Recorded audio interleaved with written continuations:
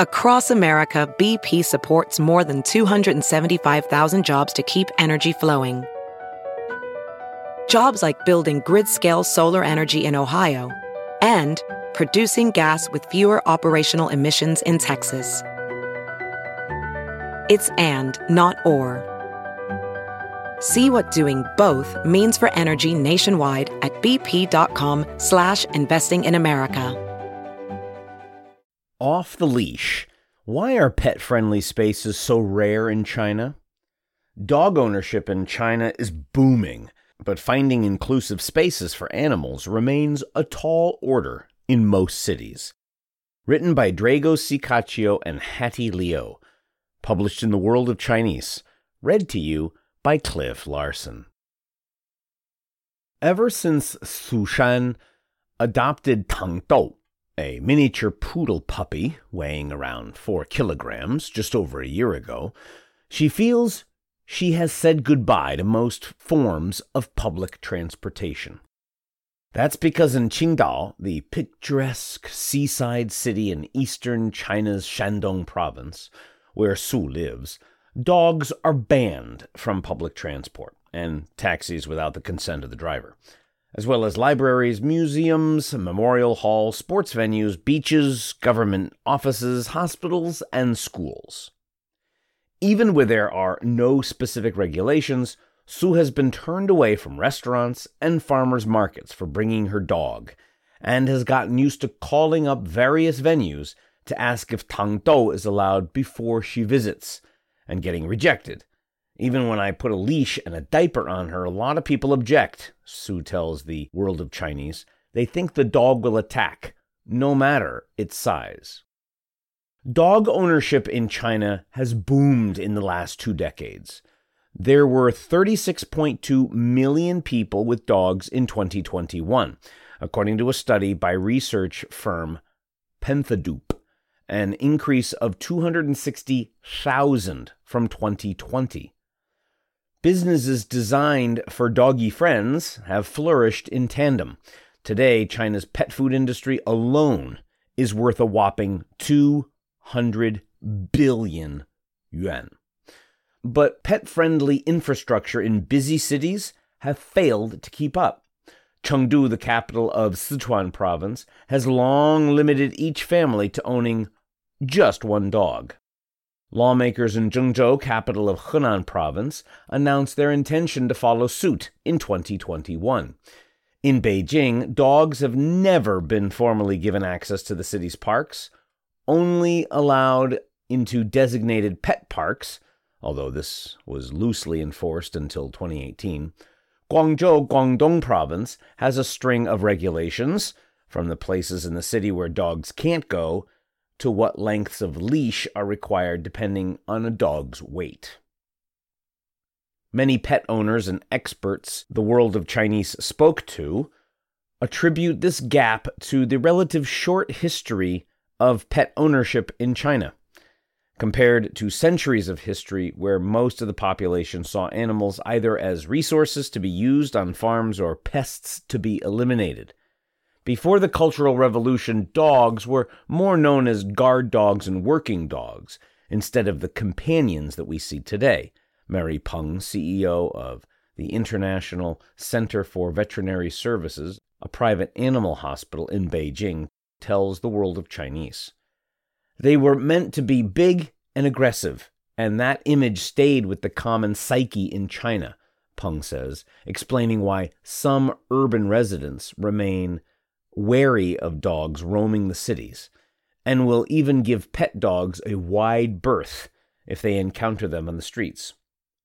Chinese laws and regulations on dogs and pets first emerged in the 1980s, when pet ownership began to increase.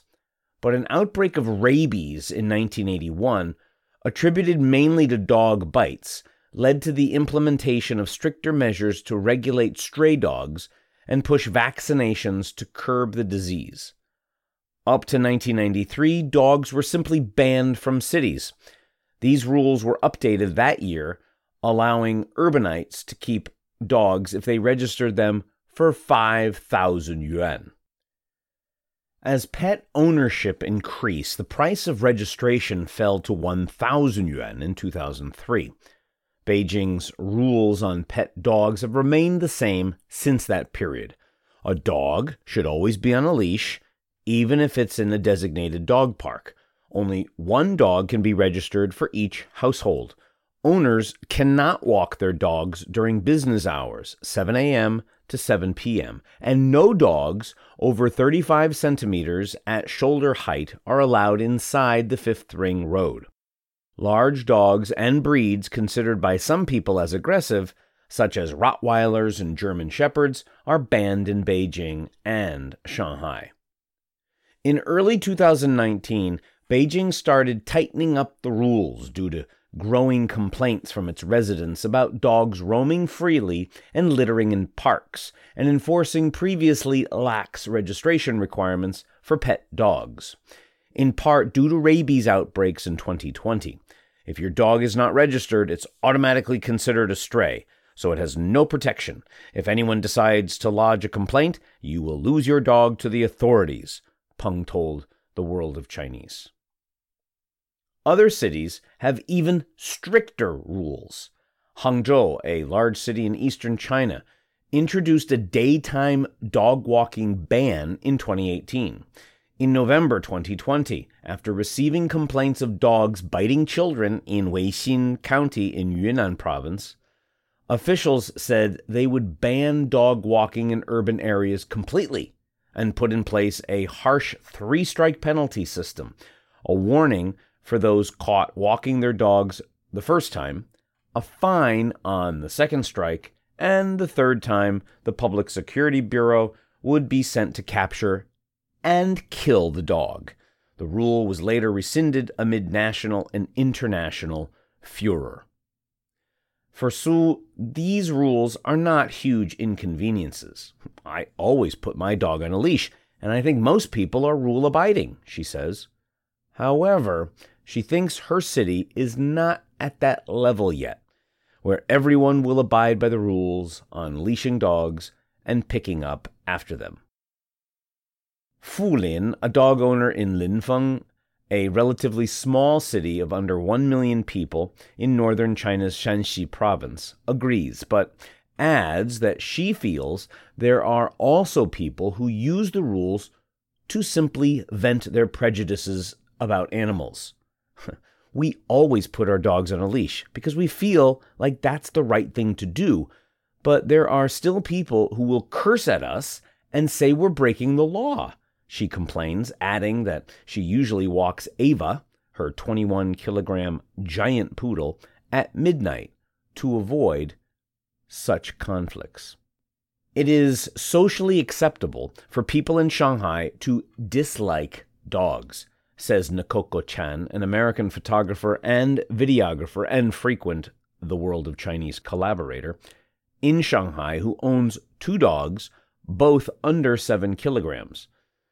This is a complete contrast to the U.S., where disliking dogs is a social sin that's even more incorporated into pop culture, she says, citing the sitcom Friends, where the character Chandler's dislike of dogs is treated as a joke. Chan has had many experiences of being asked to move out of people's way on sidewalks when out with her dogs, and mentions a particularly memorable episode when a woman began screaming as soon as she saw Chan's dogs in a cafe and had to be escorted out by staff. Though the older generation may have had a traumatic and frightful experience with a dog, for younger generations, I suspect it is a learned behavior, Chan believes. It's very common for a parent to pull a child away from a dog while warning the child, "Careful, it will bite you." For pet owners, these cultural attitudes limit where they can go with their dogs. Chan says there are some dog-friendly cafes in Shanghai, but not many outdoor spaces where dogs are not banned. Just a small enclosed section in the West Bund where dogs can be let off their leashes. A 37-year-old Beijing dog owner, who preferred to be called Shan, tells the World of Chinese that she and her 3-legged rescue dog, Lucky, have been rejected by drivers on ride-hailing app Didi on multiple occasions, with drivers worried about cleanliness and smells that might put off future passengers, thus influencing their ratings in the app, and wary the dog might become aggressive. Some cities are taking measures to cater to their growing population of dog owners. As early as 2011, Panyu district of Guangzhou announced it would invest 280,000 yuan into building dog walking spaces and set up pilot areas in several parks and neighborhoods with dog toilets and exercise spaces cordoned off from the rest of the area. Parks in Zhuhai, Liwan, and other districts also set up designated areas, though the World of Chinese couldn't find any follow-up on several such projects in the pipeline. Across the bay in Hong Kong, authorities announced this year they will be adding 60 dog parks to the special administrative region, bringing its total number to over 100. Didi also piloted specialized pet taxis in Beijing in March and April of this year, with drivers hailed through the service providing special accommodations to passengers with pets. Traveling longer distances remains a challenge, with many owners resorting to hiring a taxi or a specialized pet transport company, as pets must ride in the cargo areas on trains, planes, and high-speed rail. I've read lots of negative news about pets being hurt while being transported in cargo areas, so I'm very anxious about traveling with my dog, says Fu.